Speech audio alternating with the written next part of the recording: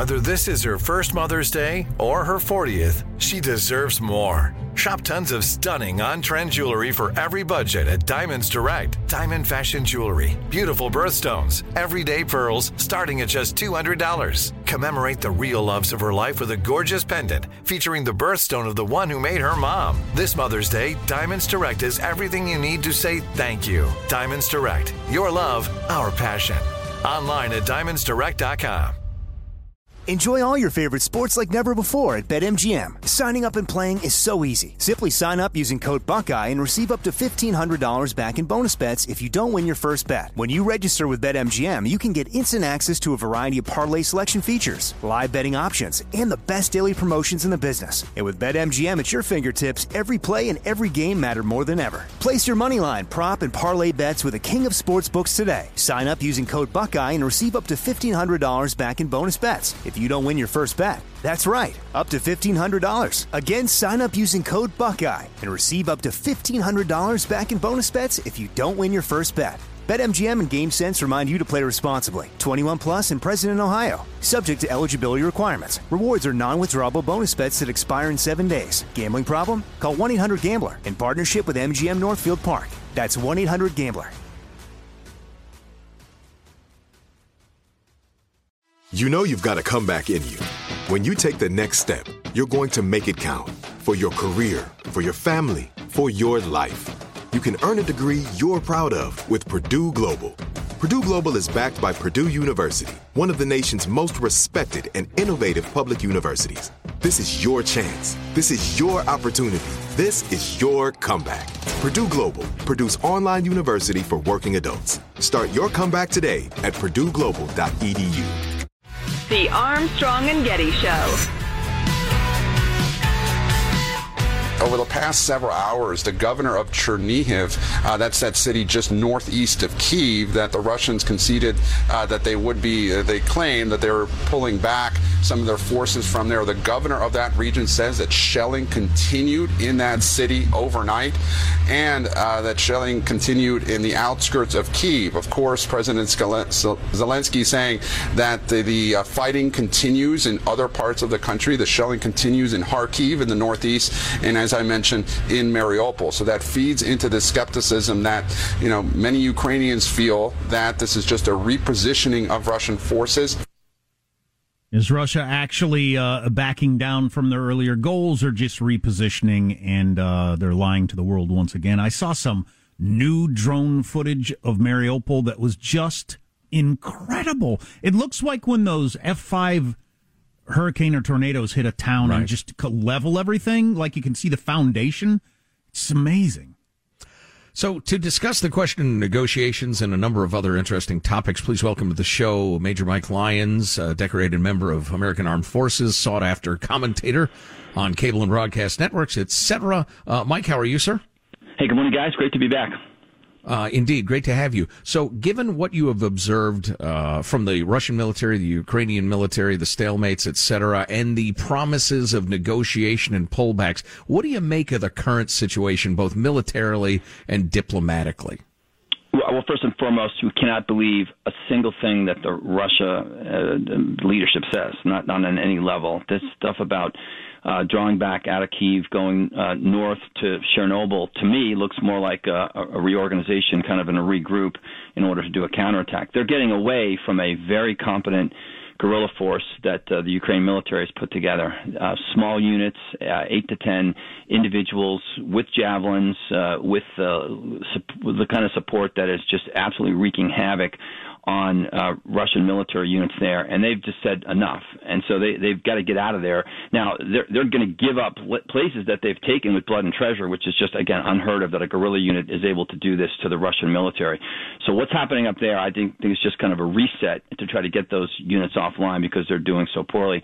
In the south, Mariupol remains their primary objective. They have to have it in order to kind of complete that land bridge that goes from Crimea to the rest of the Russian Federation, and maybe when they take that, maybe that starts some kind of negotiation as an off-ramp or so, but I wouldn't believe a word they're saying about scaling back any military operations. Well, if it just continues militarily, how do you see this playing out over the next weeks, months? How long do you think it lasts? I think it goes for months, and it plays out until Russia says enough, in that, it feels it can save face, let's say, maybe can try to continue to pound down the Ukraine civilian, but it just doesn't look like that's going to happen. And it just gets back to that old expression about you can, pound people into submission, but unless you're going to be successful taking it on the ground, it's not going to work. And they've just not been successful with the military units that are there. For example, they're not able to have what's called interior lines in the military. And what that is the capability to reinforce units within poorly worked operations. All those units that are in the north and to the east right now can't help the units in the south because they're 500 miles away. They couldn't possibly get units and troops and equipment there with any kind of speed or urgency to affect the battle there. So Russia has failed from a strategic perspective on the military side. However, they're going to try to claim victory some way, and if they claim it by taking that south and those cities along the Baltics or along the Black Sea, then maybe that's it. Well, we know you're not just a military analyst, you're a student of history, and it just seems like surrendering that territory to Russia sets a moral and practical example. It's just repugnant, just tough to take. It does, but what it'll do is it'll redefine now a new boundary, and I think that's what's going to be most important, and it'll at least stop the fighting. It'll stop the killing, so that there's a positive aspect to that. The West is going to move in pretty quickly once it's safe to rebuild Ukraine, and that's going to be a now hard border between Russia and the rest of the world. And let's hope that Europe and the rest of the world now creates the pariah that Russia needs to be and doesn't do business with them. I mean, again, there was no deterrence to keep Russia from invading Ukraine. This whole liberal idea of these countries getting together, and if we're all tied together economically, they won't wage war on each other. It just didn't work out here. The Germans now are going to look for different ways to supplement their energy. They're not going to buy from Russia anymore. Now, Russia will get it from someplace else, India and China. But the bottom line is, I think they've got to really do a tremendous job isolating Russia for a long time, for years, until their leadership changes. New York Times is talking about the question they're asking in the Pentagon is, how did we misjudge the Russian military so badly? You have any idea? Mm-hmm. Yeah, a couple of reasons. First of all, it's not in our interest to undersell what they are, because that doesn't buy us weapons in the Pentagon. That doesn't, so we have to make sure that we overestimate what their capabilities are. But all of the other factors that went into this, the fact that they're using conscripts, the fact they don't have good leadership, the fact that they've not been able to really do air-land battle or blitzkrieg by synchronizing forces from the air and the ground. And they all bring mass to the table. At the end of the day, they still brought 200,000 troops into Ukraine, and that alone. Now we're watching them throw these troops, literally into the fodder and just having them killed for no reason. But we're going to continue to underestimate our enemies as a matter of fact, in order to overestimate our Pentagon budgets. I think that's a big part of it. Oh, that's interesting. But everybody, overestimated Putin. I mean, we all had this view of him being this crafty KGB genius, three-dimensional chess, and it doesn't look that way at all.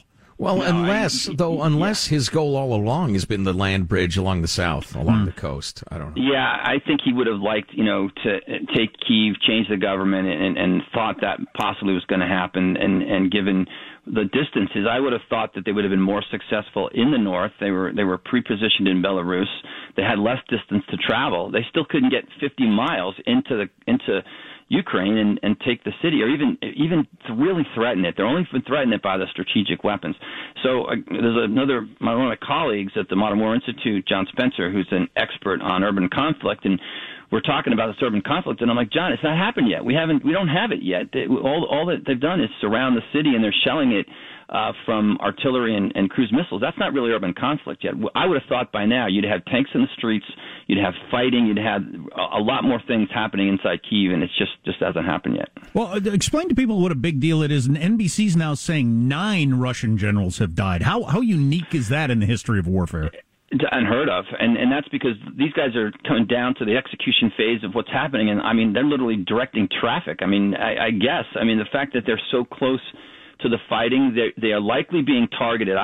There's one thing we're providing in a way that's not talked about now is level of intelligence to the Ukraine military that is probably in real time, and likely a lot of it has to do with where those generals are, as we know where they are based on our satellite technology. And we could read name tags in foxholes down to the ground there, right? So I'm sure that we've passed a lot of that information on to the Ukraine military, and it doesn't surprise me that the special forces operators within Ukraine are targeting those general officers on purpose. Now, again, the fact that they have to be so close to the fighting just shows you how inefficient their military is, because they have to feel that they have to lead that far. Just beyond the pale to think that they've got to get down and literally almost direct traffic on things that are going down there. Major Mike Lyons, last question for me anyway, Mike. We came across some really interesting and troubling analysis of the strength of the German forces that we talked about last week. Boy, you talk about a paper tiger there. Only one out of 3 warships is actually ready to sail, for instance. What is the state of NATO forces, and do you think there's a chance to whip them into shape anytime soon? Well, when you bring them all together, if you tie it all in a bow, it looks big and it looks great and it looks good. The problem is it's just not in one spot, and it wouldn't do anything. So let's say they attacked the Baltics and they were there. It would take NATO 6 months to muster the force to kick the Russians out of the Baltics or to defend or do anything like that. Yikes. The German military in particular, the Russians have lost more tanks than the German military has operational right now. It's just beyond, again, crazy to think how far Germany has gone. And, remember the last president said, Germany needs to step up and get with the program. Well, they're finally doing it, and it took this threat from Russia to do it. And these are two cultures that have been at war at some point for the last, 100, 200 years. So it just surprises me over this last generation with, Angela Merkel about their reliance on Russian oil. They outsourced their energy to their country, and then still now they recognize the fact that they could be overrun in 50 or 60 hours. Now, again, the military and the Russian side has shown us that they're probably not all that, and there's things. However, Russia has capacity. They have capability to shoot cruise missiles. They could land in Berlin. They can land in London. They can land in Washington, D.C. anytime they want. Major Mike Lyons, military analyst. Mike, thanks so much for the insight. We appreciate it. Great guy. Thanks for having me. Absolutely. To that point, it's been extraordinary to see public opinion in Germany change from their naive unicornian pacifist, everything will be fine stance to the German people waking up. And waking up in huge numbers saying we got to build the military, we got to be strong. It went from 15% to 90% in terms of supplying arms to Ukraine. 15% in February to 90% now. Meanwhile, down the road in Poland, I just read enrollment in Poland's equivalent of the National Guard. It's a volunteer force of citizen soldiers. Volunteers for that have septupled, 7 times as many. Droves and droves of Polish citizens are saying, hey, train me up, get me ready. If you ever need me, call me. Well, I would hope that would happen. Mm-hmm. If that were happening on our border, I would join up. You look at, you have the ability to turn on the TV and see what it's like for these people in Ukraine who've lost absolutely everything, maybe forever. Yeah, if you're not willing to stand up and fight for that. So, to a very large extent, I see the countries in NATO waking up in a way that's really encouraging. My only question in the modern world is attention span. Yeah, it's a good one. Does that wisdom last? Yeah. What if a movie star slaps a comedian? For instance. Armstrong